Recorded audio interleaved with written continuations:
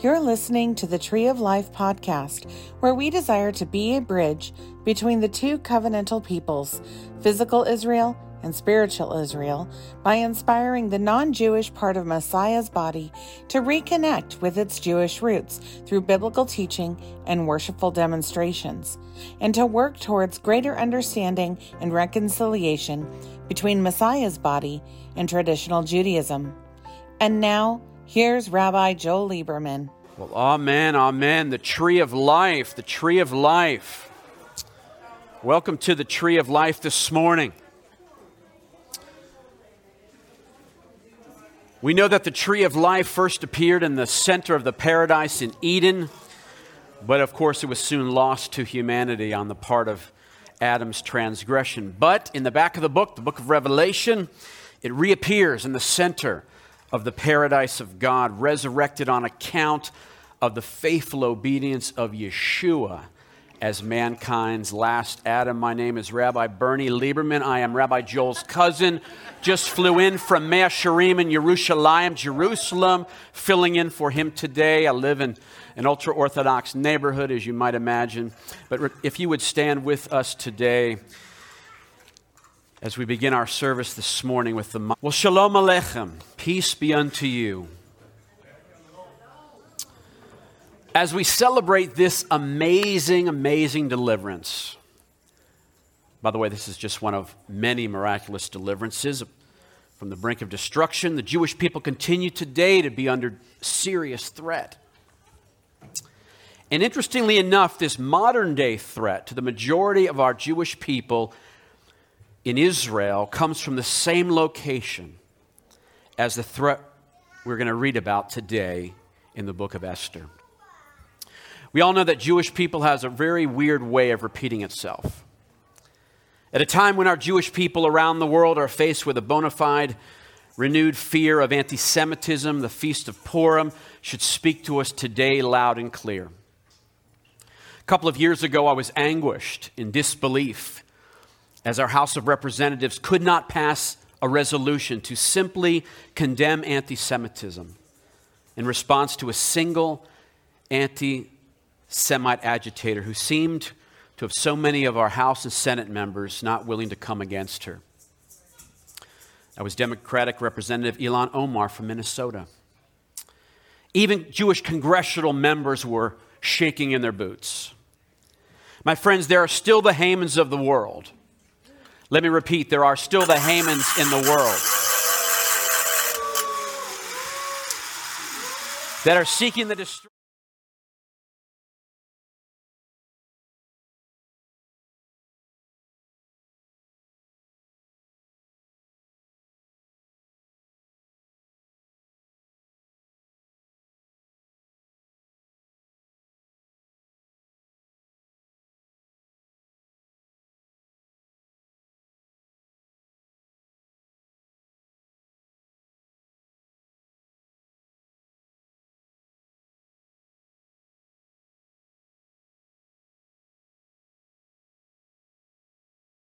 Kick people when they lie on the floor.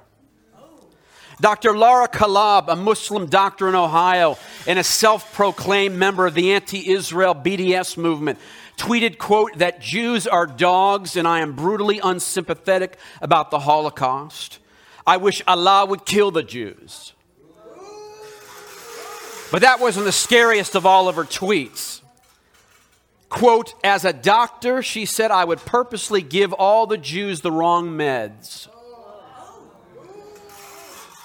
And it goes on and on. The Women's March a couple of years ago, the Women's March co-president Tamika Mallory in Washington in a February 2018 speech said this, quote, Jews were responsible for all of this filth and degenerate behavior that Hollywood is putting out, turning men into women and women into men. Louis Farrakhan, by God's grace, she said, has pulled the cover off of the satanic Jew. And I'm here to say your time is up. Your world is through. As these modern day Hamans rise up, so are the modern day Esthers and Mordecais rising up. Through us, through individuals, through organizations like the ACLJ, the AIA, Prime Minister Benjamin Netanyahu, Brigitte Gabriel, etc. Yet that is the very point of this holy day of Purim. It is the same God who remembers his covenant and will complete his promise of Israel's ultimate redemption. Now we learn from the book of Daniel that there is a battle going on in the heavenlies, men between good and bad angels. In the case of Daniel, the angel of the Lord, and Michael, a leading angel whose job, by the way, is to protect our people in Israel. These are fighting against two leading bad angels, one called, the Prince of Persia, and the other, the Prince of Greece. And I believe the bad angel of Persia is the demonic prince leading Islamic extremism in the world today. Interestingly enough, one of the key geographic centers of this spirit is in the regime of the Ayatollahs in modern-day Persia. The Prince of Greece seems to represent to us Western atheistic humanism. One of the centers of this spirit is in the United Nations. My friends, it is more than a coincidence that these two powers, Islamic extremism and the United Nations, have concentrated their efforts together in condemning Israel. We are facing the same spiritual battle that Daniel faced. In fact, the angel of the Lord explicitly told him that the fullness of this battle was going to take place when? In Acharit Hayamim, in the last days. Daniel's not here, but Michael is. The Prince of Persia is. The Prince of Greece is. All the other angels, good and bad angels, they're here. They're still here. The battle is still the same, my friends. Today, we again will look at the historical account of the Feast of Esther, recognizing it was just another one of many of Hasatan's attempts to destroy the Jewish people and to destroy God's plan of redemption. You see, if Haman has succeeded, I said if Haman had succeeded,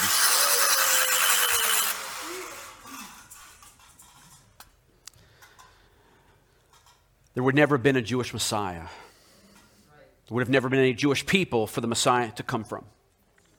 How many of you know that the Nazis banned Purim observances? Adolf Hitler on January 31st, 1944. He said that if the Nazis went down to defeat, the Jews would celebrate a second triumphant Purim. How right he was, my friends. On October 16th, 1946, 10 Nazis were hung in Nuremberg like the 10 sons of Haman. And one of them actually said that Julius Streicher, one of the 10 that was hung, said right before he was hung, Purim, 1946. And so the festival of Purim today is a feast of rejoicing. It is a feast of gladness. It is a feast of feasting in the triumph of the God of Israel, in the victory. And so it's a merry occasion.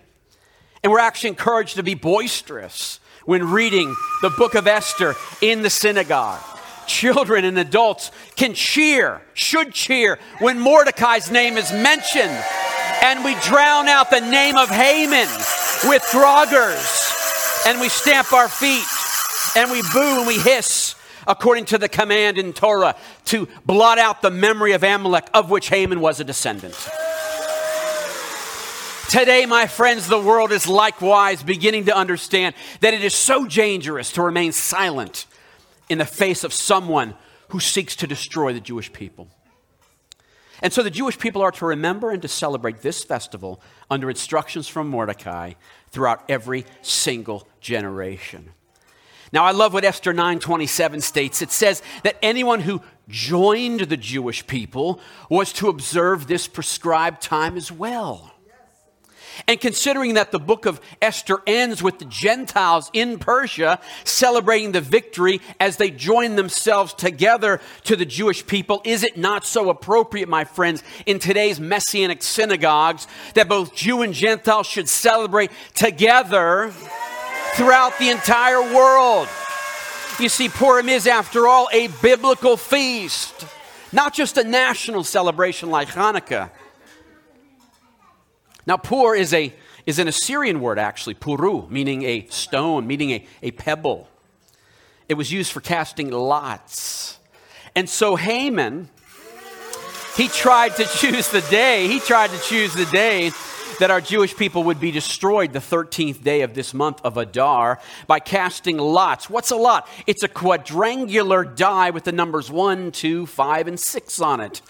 And it reminds us when Solomon writes, one can cast lots into one's lap, but the decision comes from the Lord, right? Now, don't take that to Vegas, by the way. That's scripture. And so as we read Megillat Esther, as we read the scroll of Esther today, following a time of worship and praise and a kid's presentation, we're going to see it is a story of split-second timing and instant obedience. If you have ever wondered, my friends, how God is really involved in the circumstances of your daily life, you only need to go to the book of Esther. So you see, the question for us this morning is this: could similar events described in the book of Esther happen again? Absolutely. They can. What are those events? Quickly, an international federation of 127 nations. An evil man gaining influence by lies and deceptions. Check. Yeah, that can happen. A law passed to kill all the Jewish people in the world, and by inference, Christians who stand with Jewish people. Check. Yeah, that can happen. Persia playing a key role in a plan to annihilate the Jewish people. Yes, Iran, that we're seeing that today. Number 5, how do you like this? The worldwide body of believers enjoying a royal bridal type intimacy in grace and beauty in worship, seeing Esther as a picture of the ecclesia, the body of Messiah. How about that the ecclesia is being challenged today to recognize her Jewish roots as Mordecai challenged her? The ecclesia interceding and fasting for the salvation of the Jewish people. And at the very last moment of total disaster, there's a sudden and supernatural turnaround. I believe that's coming in our future as well. The people of God will fight with authority and gain the victory. And finally, the kingdom being transferred into the hands of godly people, resulting in joy for all the nations. Are we seeing these events beginning to repeat themselves? Absolutely. Absolutely. I'm going to ask April to lead our team. If you would stand as we worship boisterously, but with humility before the Lord today on this feast of Purim. Blow the trumpet, blow the shofar in Zion. Sound an alarm. The day of the Lord is here. It's coming. Hallelujah. Well, are you ready? You have your app open? You got your scriptures ready? We're going to go quick. We're going to fly. Time does not allow me this morning to give an extended historical account of the book of Esther, but you might recall in the book of Daniel that the Persians came on the biblical scene of history around or so 539 BCE in fulfillment of the prophetic handwriting in Aramaic on that Babylonian palace wall spoken of in Daniel chapter 5, in which the message read, quote, God has counted up your kingdom. Yes, I'll do it a little bit later. And brought it to an end. You are weighed on the balance scale and you've come up short. Your kingdom has been divided and given to the Medes and to the Persians. Now, the Medes were the ancestors of the modern day Kurds. Kurds, by the way, are Muslims. They're not Arabs. They inhabit areas of southeast Turkey today, northern Iraq, western Iran. But believe it or not, the Persian Empire was very favorable to our Jewish people at this time. You recall King Cyrus of Persia actually told our Jewish people who were in exile that they could come back to Israel, rebuild the temple and their faith, and they did so the following year, the scriptures tell us, under Zerubbabel. But not all of the Jewish people went back in Persia to Judah after Cyrus allowed us to do that. Ezra chapter 2 says only 42,000 plus came back. And as a result, though, the Persian Empire was actually blessed by God for their benevolence over the next 3 centuries until they were defeated by Alexander the Great. Unfortunately, today, the ancient Persian Empire, under Cyrus, who helped us rebuild our temple and our faith, has now risen in our generation to become the not-to-be-appeased enemy of our Jewish people. Persia, since 1935, has been known as Iran. And certainly Israel sees Iran as the greatest potential threat in the region. A little more on that later. Our story takes place a few years later, around 482 BCE. Open up with me to the book of Esther, chapter 1. We begin reading in verse 1. And these events took place in the time of Ahasuerus, the Ahasuerus, who ruled over 127 provinces from India to Ethiopia. And it was in those days when King Ahasuerus sat on his royal throne in Shushan, the capital, in the 3rd year of his reign, that he gave a banquet for all of his officials and courtiers. The army of Persia and Media, the nobles, and the provincial officials were in attendance, and he displayed the dazzling wealth of his kingdom and his great splendor for a long time, 180 days. Ahasuerus, known to secular historians as Persian King Xerxes I, or to a lesser extent, the Septuagint tells us Artaxerxes II, reigned from this time 486 BC to 465 BC, Persia being at the height of its power. And King Xerxes tried 3 times here to invade Greece, but he failed. And so this half-year party may have been in place to boost morale between the first and second invasions. We pick it up in verse 10. On the 7th day of this party, when the king was in high spirits from the wine, he ordered Mehuman, Bizta, Harvona, Bigta, Avagta, Zetar, and Karkas, the 7 officers who attended him, to bring Queen Vashti before the king with the royal crown, in order to show the people and her officials her beauty, for she was indeed a good-looking woman. But Queen Vashti refused to come at the order of the king, which he had sent through his officers. And this enraged the king, and his anger blazed inside of him. Now, Jewish commentators list Queen Vashti as one of the 4 most beautiful women in history, behind my wife here. King Xerxes deposed Vashti as queen, held a beauty contest which lasted over 3 years to find her replacement. And so the maidel, the unmarried girl Esther, was chosen over many lovely shiksas, thus becoming the first Jewish Persian queen. But she kept her Jewish identity a secret, my friends. She even took on a pagan name, the name Esther. At the time, it's a Persian variant meaning star. Actually was a Persian variant of Ishtar, a Babylonian fertility goddess that supposedly came to earth in a giant egg. This is like the original Mork from Ork or something like that. But it's not exactly a bold statement of her Jewish identity, right?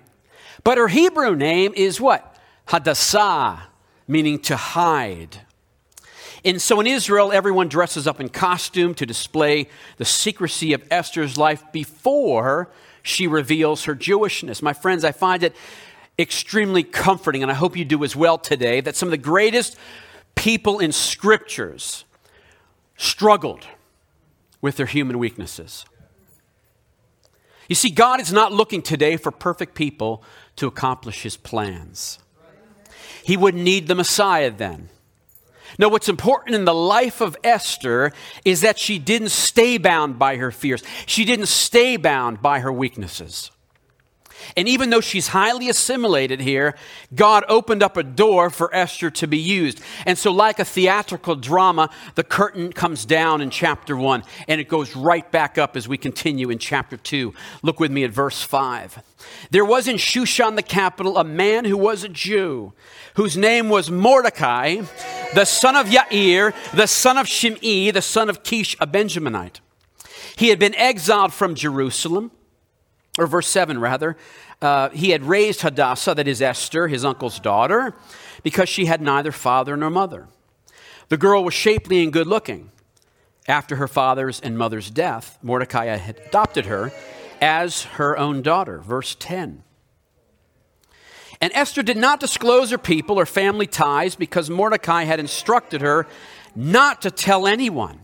And so we see here that Mordecai was Esther's, if you're going to yell it, man, you got to yell it out. You're supposed to shout me down. This is the day that you can shout me down here. All right, thank you. But Mordecai was Esther's cousin and her foster father, and told her not to disclose her Jewishness. Why? Probably latent anti-Semitism in the air. And so right here in the book of Esther, we see the ploys of Hasatan, the adversary. He tries to deceive through fear, to have Jewish people remain quiet about their Jewishness, while at the same time bringing destruction on their own house. My friends, there are a lot of hidden Jewish people here in America, in the world, who are assuring the Jewish community of a spiritual holocaust of assimilation which affects all people, including Messianic Jews too. And so the curtain goes down, and Act 3 begins in chapter 3. We pick it up verse 1. Sometime later, King Ahasuerus began to single out Haman, the son of Hamdatha, the Agagite, for advancement. Eventually, he gave him precedence over all of his fellow officers. Now, Haman, as I mentioned earlier, was a descendant of Agag, king of Amalek. You recall when Israel was wandering in the wilderness for those decades prior to settling in the Promised Land, it was the Amalekites. It was the first of these Canaanite nations who came out to attack us after the Exodus. They would not let Israel pass without fighting them. And for this act of arrogance, the Amalekites were punished from God by having their name blotted out and having God declare that he would be at war with Amalek from generation to generation. You see, if Saul, being Israel's first king, if he would have just destroyed Amalek and his descendants like God told him to do, he wouldn't have lost his throne, I believe. We would have been spared future generations. Israel would have a lot of tsuris, a lot of grief. But Samuel rebuked Saul for his disobedience, and then Samuel chops Agag into pieces before the Lord. And so Haman rose as a descendant to a position of power in the Persian Empire. This was a huge empire, ranged from India to Ethiopia, a huge province of 127 provinces, containing over 90% of the world's Jewish population at this time. But ironically, my friends, Mordecai was from the same tribe of Benjamin as Saul was. And it was through Mordecai that God brought final destruction upon the Amalekites. We pick it up in verse 2, chapter 3. All the king's servants at the king's gate would kneel and bow down before Haman, because the king had so ordered. But Mordecai would neither kneel nor bow down to him. The king's servants at the king's gate asked Mordecai, "Why don't you obey the king's order?" But after they had confronted him a number of times without his paying attention to them, they told Haman, in order to find out whether Mordecai's explanation that he was a Jew would justify his behavior. Haman was furious when he saw that Mordecai was not kneeling and bowing down to him. However, on learning what people Mordecai belonged to, it seemed to him a waste to lay hands on Mordecai alone. Rather, he decided to destroy all of Mordecai's people, the Jews, throughout the whole of Ahasuerus' kingdom. Haman turned against all the Jewish people because of one Jew he disliked. Haman represents anti-Semitism, hatred, and rebellion against the God of Israel, and he is an anti-Messiah-like figure here. He is actually called, quote, the enemy of the Jews in this book. And as Jewish people, we are in the same position today as we were back then. There were individuals against us as spoken by Scripture. You can just read the book of Nehemiah, for example, just like those who oppose Jewish people today. Man, we are seeing this on a daily basis, from Saturday Night Live doing anti-Semitic sketches, all kinds of things happening. In every generation, there has been a Pharaoh. In every generation, there's been some sort of Inquisition or Tsar or Hitler or Stalin or Ayatollah or Hussein or Ahmadinejad or a Rouhani Soleimani who sought or seeks to destroy the Jewish people physically, culturally, and spiritually. But we know that our Jewish people will survive. Why? Because God said so. He said this, quote, "This is what the Lord God says, who gives the sun as light for the day, who ordained the laws for the moon and stars to provide light for the night, who stirs up the sea until its waves roar. The Lord of hosts is his name. If these laws," what laws? The sun, moon, and stars. "If these laws leave my presence, says the Lord, then the offspring of Israel will stop being a nation in my presence forever." Jeremiah 31, 35, and 36. Well, we pick it up in verse 8 of chapter 3. Then Haman said to Ahasuerus, he said, there's a particular people scattered and dispersed among the peoples in all the provinces of your kingdom, O king. And their laws are different from those of every other people. Moreover, they don't observe the king's laws. It doesn't befit the king to tolerate them. If it please the king, have a decree written for their destruction, and I will hand over 330 tons of silver to the officials in charge of the king's affairs to deposit in the royal treasury. This is the classic anti-Semitic line, isn't it? They are aliens among us. They're different. You see, Haman offered here 330 tons of silver, 150 million US dollars to pay for the cost of his destructive vendetta of destroying the Jewish people. Now, perhaps this was a real bounty, a real fund that Haman was able to pay. Or perhaps it might have just been a wild, exaggerated promise to show the king the fervor of his hatred against Mordecai and the Jewish people. It might also have been a portion of a bounty he expected to gather from the Jews he planned to kill. But nonetheless, not only was it a blind hatred, but a financial deal that united the king and Haman against our Jewish people. We pick it up in verse 13. Letters were sent by courtier to all the royal provinces, quote, to destroy, kill, and exterminate all Jews, from young to old, including small children and women, on a specific day, the 13th day of the 12th month, the month of Adar, and to seize their goods as plunder. And so Haman sets a fixed date for the Jewish people's destruction, 11 months ahead of time in the future. My friends, that took place nearly 2,500 years ago in Persia, and what is taking place in modern-day Persia is no different today. Is Iran an existential threat to the Jewish people today? Duh, no-brainer. Israeli Prime Minister Benjamin Netanyahu has consistently said that 80% of Israel's security concerns are tied to Iran. That is an incredible and a sobering statement, given that Israel faces so many diverse threats in the region, from both outside the borders to inside the borders. We've got suicide bombers orchestrated by radical Muslim groups.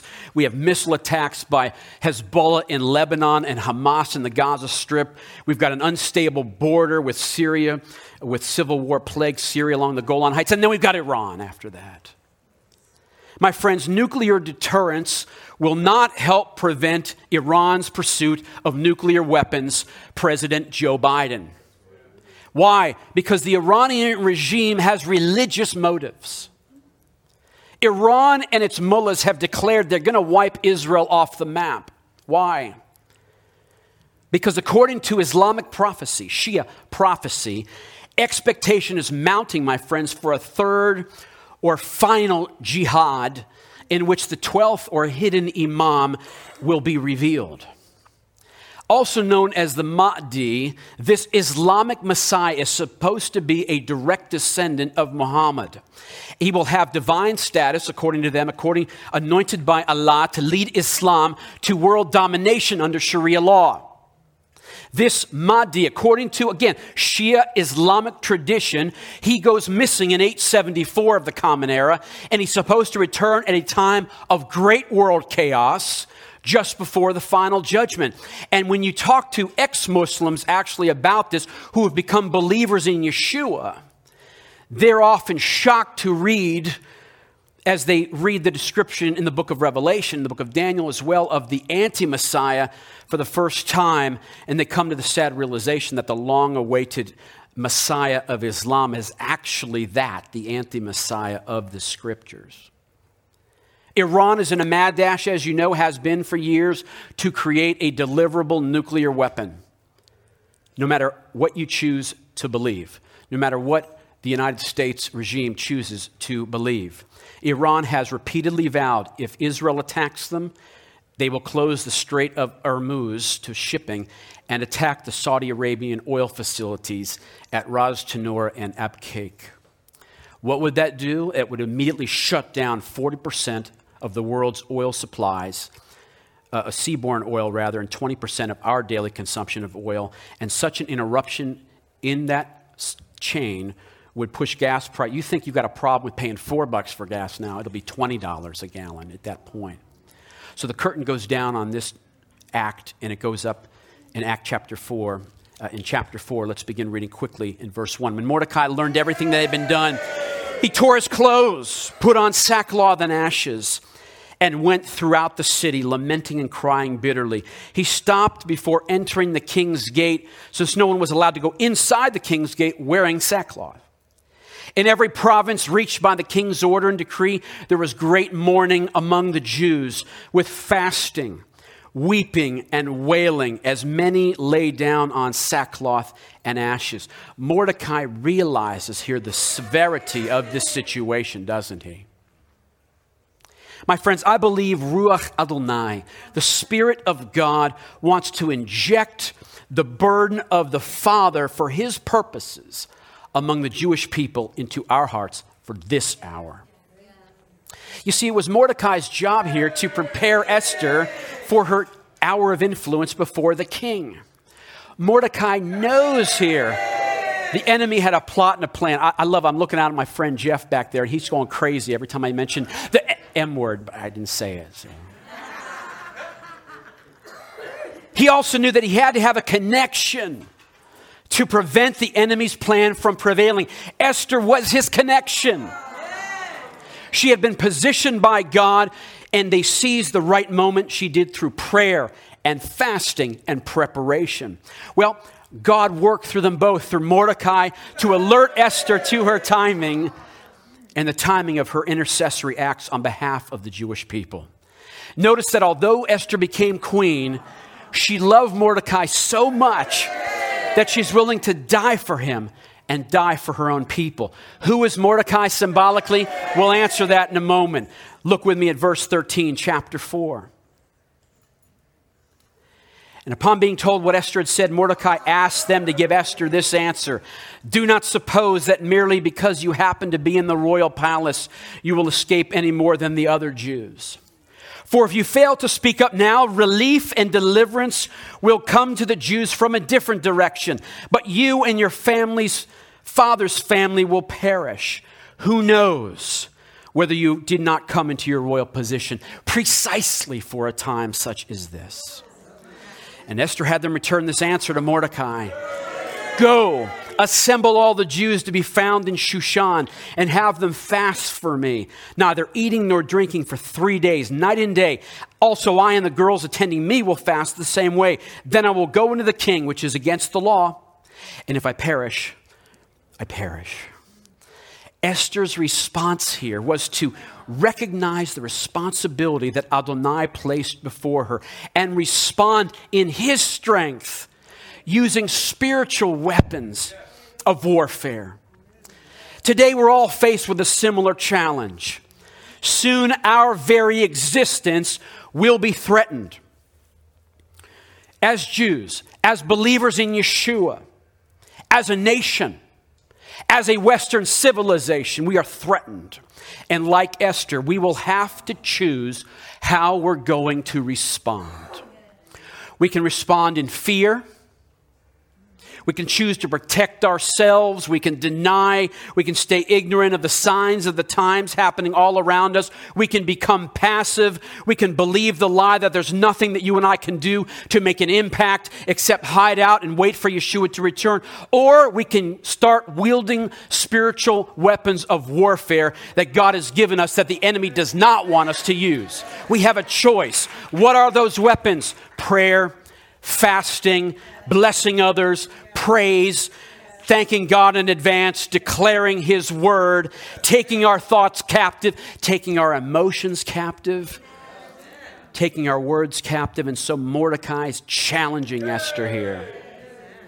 He saw that this coincidence, do you really believe there's such a thing as a coincidence? There are no coincidences with God. But he saw that this coincidence of her being the Jewish queen could help. And despite her fear, Esther becomes a woman of open faith. She could have been killed. That's what it says here, right? The king had not put out his scepter to her, but she had a plan. And she would invite Haman to a special banquet that she and only the king would attend, and then she would accuse Haman of his treachery. And we see in verse 14, Umiyudea, im le'et kazot higyat la malchut. Who knows whether you've not been called to the kingdom for such a very time as this? These words to Esther from Mordecai, I believe, you missed your cue, my friend, but anyway, are a challenge from the Father to us this morning as well. We have come to the royal position. We have come to the kingdom of God for such a time as this. These were the same words that President Harry Truman was hearing in his ears to vote in favor of the establishment of the state of Israel in 1948.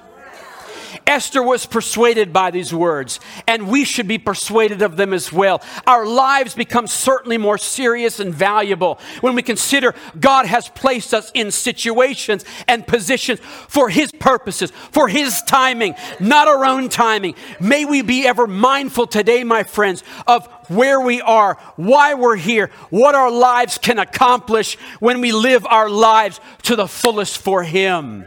My friends, we don't see God in our lives until we take that faith step like Esther took. And the drama goes down, the curtain goes down, and comes right back up in chapter 5. Pick it up with me at verse 9.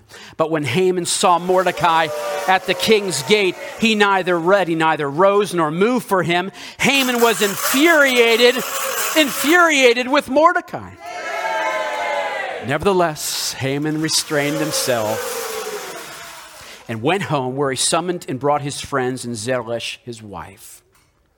Haman boasted to them about his vast wealth, his many sons, and everything connected with how the king had prompted him and given him precedence over the other officials and servants of the king. Indeed, Haman added, Esther the queen let nobody into the banquet with the king that she had prepared except myself. And tomorrow too I'm invited by her together with the king. But none of this does me any good at all, as long as I keep seeing Mordecai the Jew remaining seated at the king's gate. At this, Zeresh, his wife, and all of his friends said to him, have a gallows 75 feet high constructed, and in the morning speak to the king about having Mordecai hanged on it. Then go in and enjoy yourself with the king at the banquet. Haman liked the idea, so he had a gallows built. Haman couldn't even wait till the 13th day of Adar to have the Jewish people killed, as was already decreed. But that night, the night before Mordecai was going to die, the king had insomnia. How many of you think that this insomnia was a coincidence? No. Maybe you're dealing with some insomnia as well. Maybe it's not a coincidence. The king couldn't sleep. He opens the record books, and it's told of Mordecai, who has a great position here in the king's court. It's recorded that he saved his life from an assassination attempt that the king had forgotten about. Back in chapter 2, you can read this. My friends, God did not forget Mordecai. And we see in chapter 6, verse 3, the king said, what honor or distinction was conferred on Mordecai for this? And the king's servants answered, nothing. Nothing was done for him. And the king then asked, well, who's that in the courtyard? For Haman had come into the outer courtyard of the king's palace to speak to the king about hanging Mordecai on the gallows he had prepared for him. The king's servants told him, it's Haman standing there in the courtyard. The king said, have him come in. So Haman came in. And the king said to him, what should be done for a man that the king wants to honor? Haman thought to himself, whom would the king want to honor more than myself?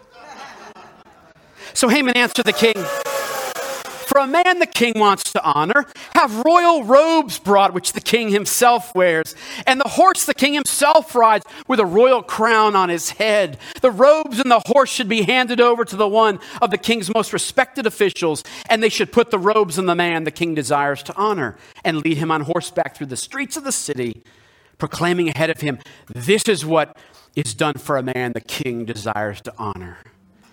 And the king said to Haman, hurry, take the robes and take the horse, as you said, and do this for Mordecai the Jew, who sits in the king's gate.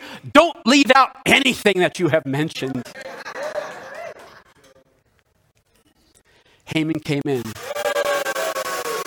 right after the king must have just finished reading the daily journal kept with him about this issue. God came through at the 11th hour. It's a trait of the Lord, isn't it? It is said the night is darkest before the dawn. Chapter 7, pick it up, verse 1 quickly. So the king and Haman went to Queen Esther's banquet. And the king again said to Esther at the wine banquet, whatever your request, Queen Esther, you'll be granted it. Whatever you want, up to half the kingdom, it will be done. Esther the queen answered, if I have won your favor, O king, if it pleases the king, then what I ask to be given me is my own life and the lives of my people. For we have been sold, I and my people, to be destroyed, killed, exterminated. If we had only been sold as men and women slaves, I would have remained quiet, since then our trouble would not have been worth the damage it would have caused the king to alter the situation. King Ahasuerus asked Esther the queen, who is he?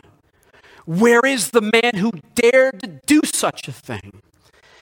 And Esther said, a ruthless enemy. It's this wicked Haman. Haman stood aghast, terrified before the king and the queen. And in a rage, the king got up from the wine banquet and went out to the palace garden. But Haman remained. Haman remained, pleading with Esther, the queen, to spare his life, for he could see that the king had decided to do him in. And Haman had just fallen on the couch.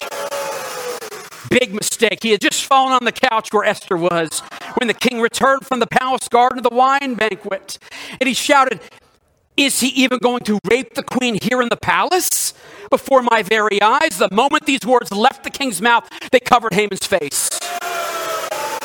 Harvona, one of the king's attendants, said, look, the gallows 75 feet high that Haman made for Mordecai, who spoke only good for the king, is standing at Haman's house. The king said, hang him on it. So they hanged Haman on the gallows he had prepared for Mordecai. And then the king's anger subsided. The king's heart is in God's hands like streams of water. He directs it whithersoever he pleases. King Ahasuerus had a change of heart toward destroying the Jewish people. This change of heart was huge. Again, the king had allowed Haman's earlier request. Why? Because of a stimulus of $150 million coming into the kingdom.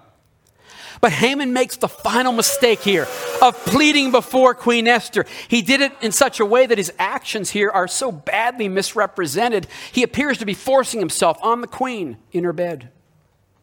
And my friends, the price that Haman paid seems rather appropriate for the evil that he sought to bring upon the Jewish people.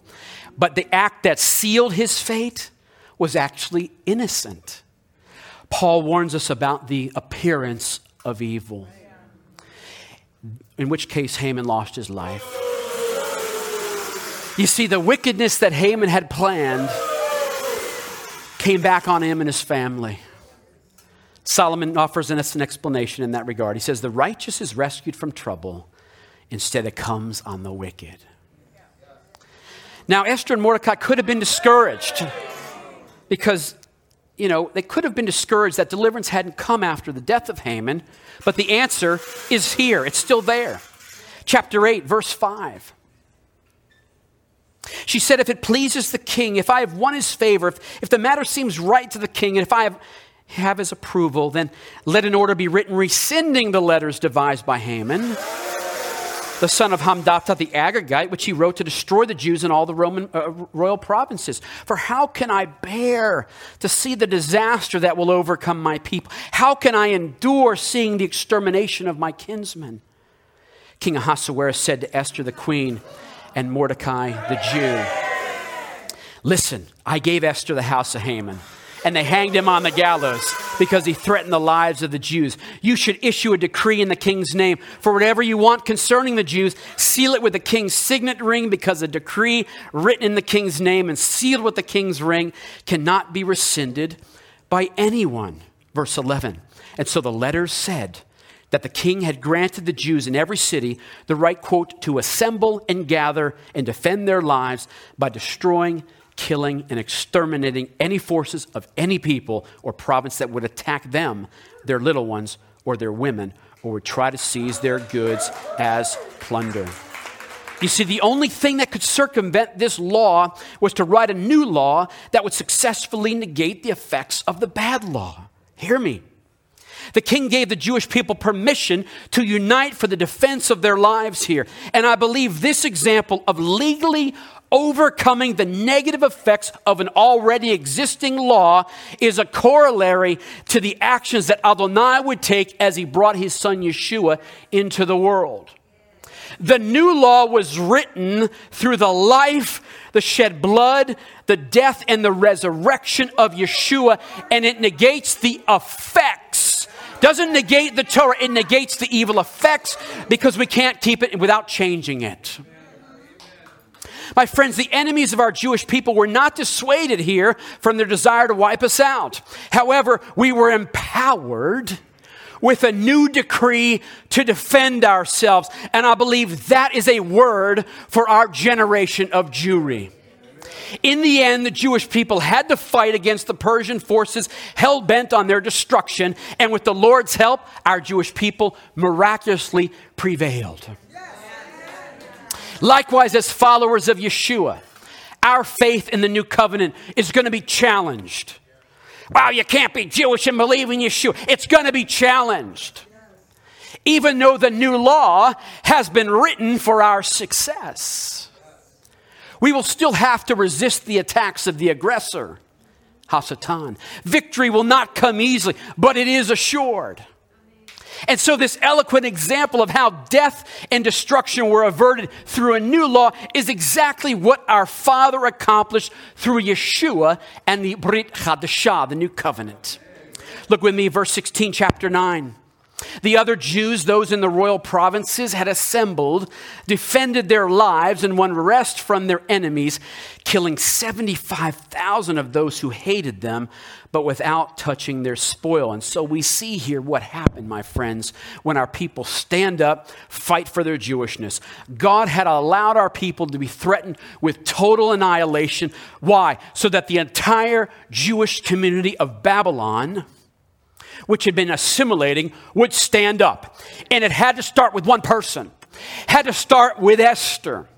We as a Jewish people survived because we were willing to stand up for being Jews.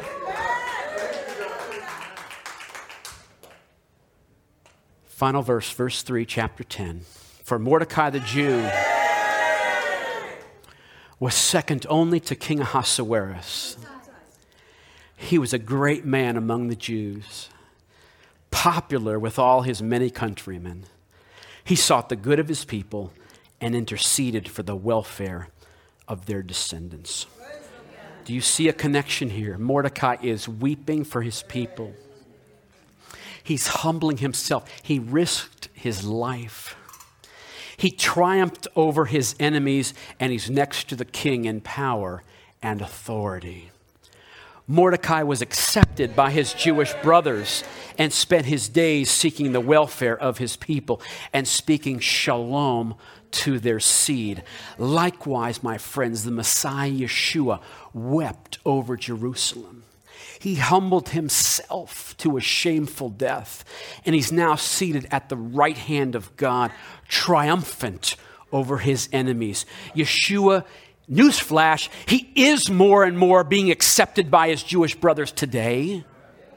And as his ambassadors, he wants us to seek the welfare of Israel and to speak peace through Yeshua to his Jewish seed. The salvation wrought during the time of Esther was orchestrated by the same God who allows turning the tables on his enemies. He always turns the tables on his enemies. Haman was hung on the same exact gallows prepared for Mordecai. Then the death of the death of Messiah Yeshua was the beginning of the end for Hasatan. Quote, which none of the princes of the world knew, for had they known it, they would not have crucified the Lord of glory. As we've studied this story today, we put a lot of emphasis on Esther and Mordecai. Mordecai's obedience to speak to Esther and her, you guys are getting good at this, and her gracious anointing to submit to the prophetic word, thereby saving Israel from Haman and the powers of Persia, Media, who are attempting to exterminate our Jewish people. But have you ever wondered, and we glossed over it as we opened very quickly, have you ever wondered why Queen Vashti was so unprepared to serve the king at that moment, at that party? She did not just disobey the king. She's unprepared for her kingdom. She was not willing to trust. She was not willing to worship under the authority of her husband, the king. Queen Vashti, we could say, was out of alignment with Adonai, out of alignment with her husband, the king, out of alignment with her kingdom. And that misalignment cost her everything, stripping her of her position, stripping her of her privilege.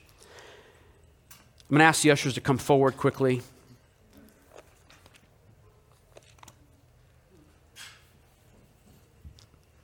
We find in the chronicler in 2 Chronicles chapter 20,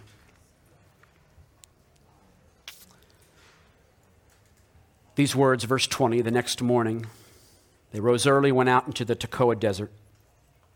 As they left, King Jehoshaphat stood and said to them, listen to me, Judah, and you inhabitants of Jerusalem. Trust in Adonai your God, and you will be safe. Trust in his prophets, and you will succeed. You see, trust establishes us in the kingdom, but obedience and remaining steadfast to the words of this book is what causes us to prosper in the kingdom. I think one of the strongest teaching that you and I can receive at this time, at this festival, is when Mordecai operates in the office of prophet, speaks a word to Esther, warns her if she does not follow through in her trust and obedience, deliverance is going to come from another source, because God will not break his promise to his Jewish people. God desires to rescue and to save our Jewish people, not only physically. We saw that in the wars of Israel over the last 70 years, but also spiritually. And that's going to take finances.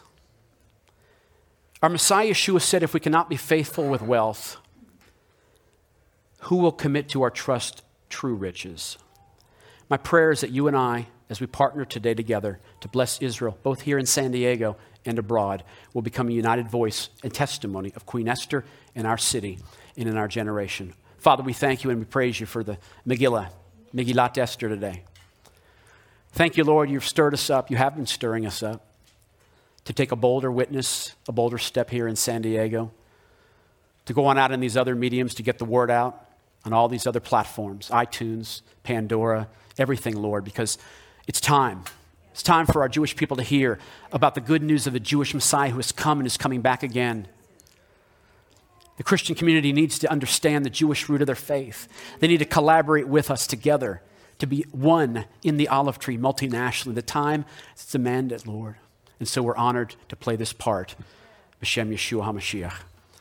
Amen. Amen.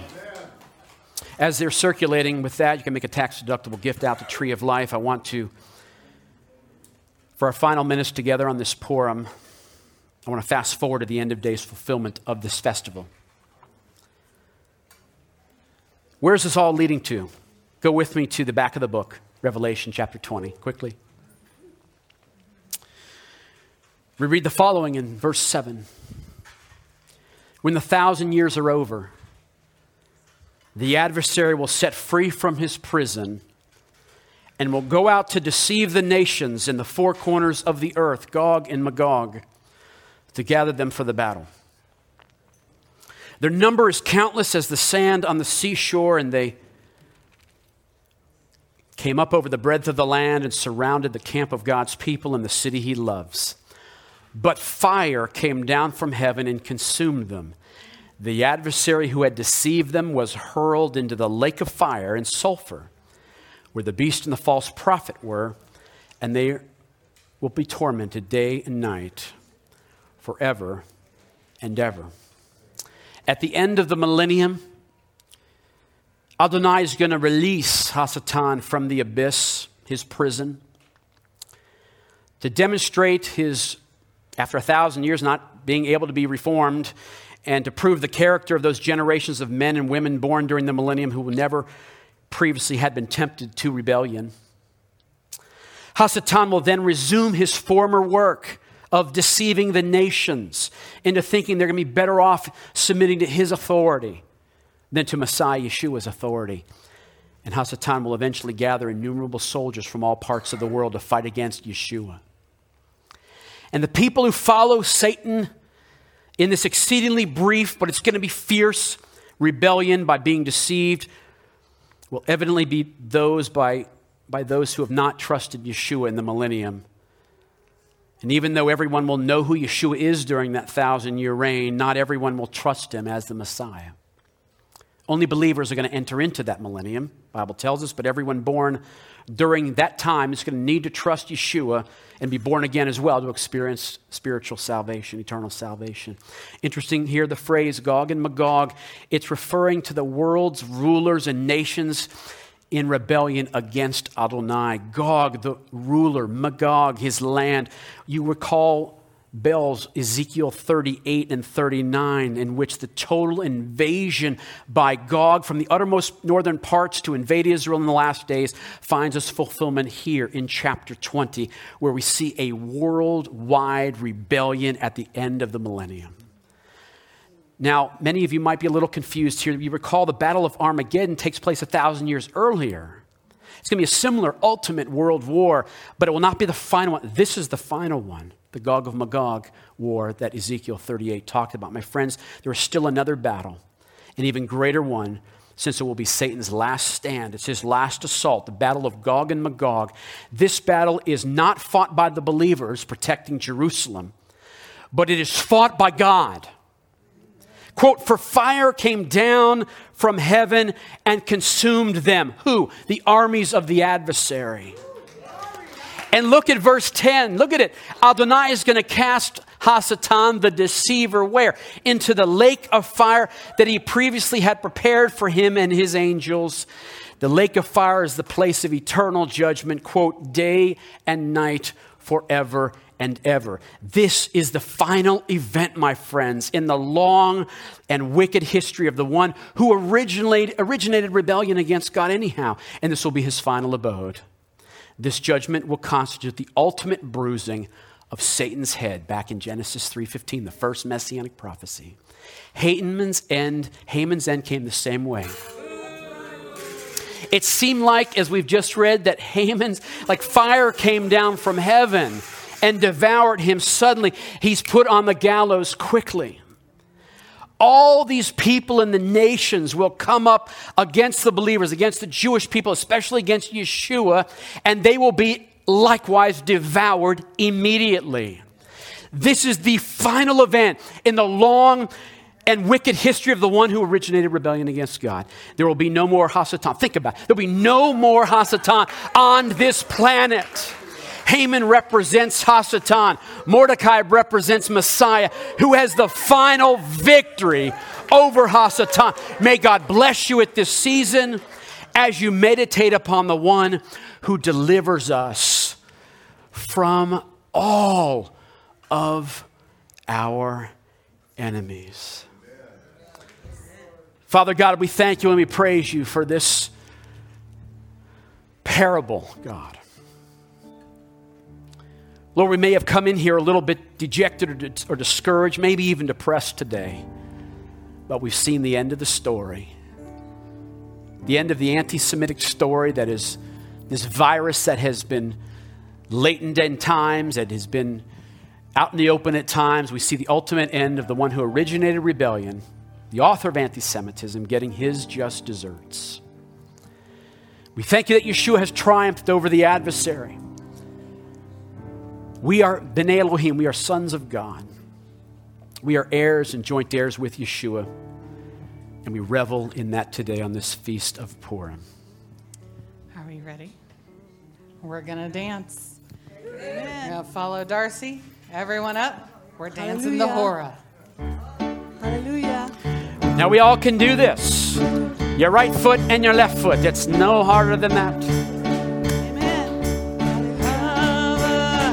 Nagila Hava, Nagila Hava, Nagila V'Nishmecha Hava, Nagila Hava, Nagila Hava, Nagila V'Nishmecha Hava Neranena, Hava Neranena, Hava Neranena V'Nishmecha Hava Neranena, Hava Neranena, Hava Neranena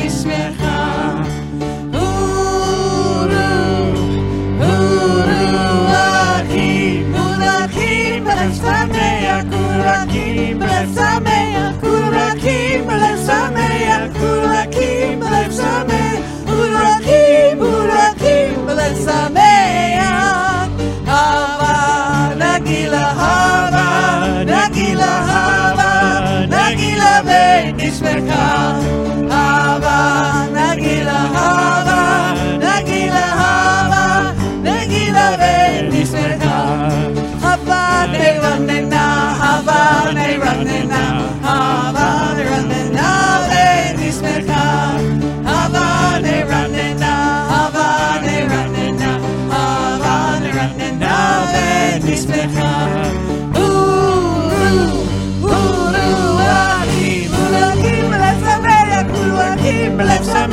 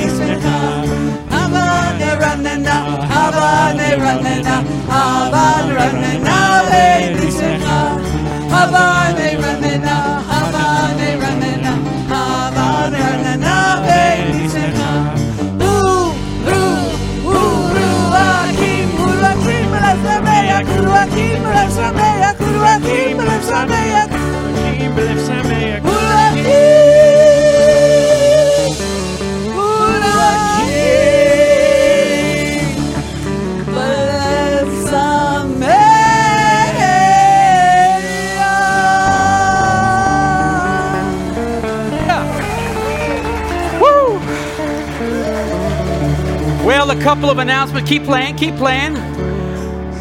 All right. Well, before we bless you today, I want to encourage you to stick around in the foyer. We've got Hamantaschen, Haman's Head for pastries. We've got t-shirts and jackets and hoodies and polo shirts. We've got new messianic books out there. Enjoy yourself today at this festival of Purim. May the Lord bless you and keep you today. May the Lord make his face to shine upon you and be gracious unto you. May Adonai lift up his countenance over you and grant you peace. In the name of our peace, Yeshua of Nazareth, light of the world and the hope of Israel. Shalom, everybody. Woo!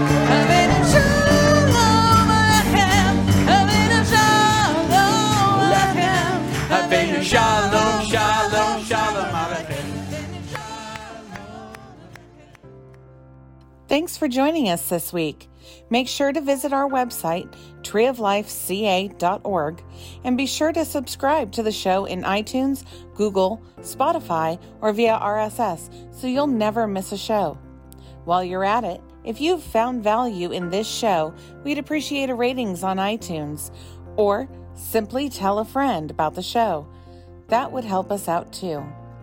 If you like this show, you might want to check out our Facebook page, Tree of Life Messianic Jewish Congregation, to see more content, including our weekly live stream.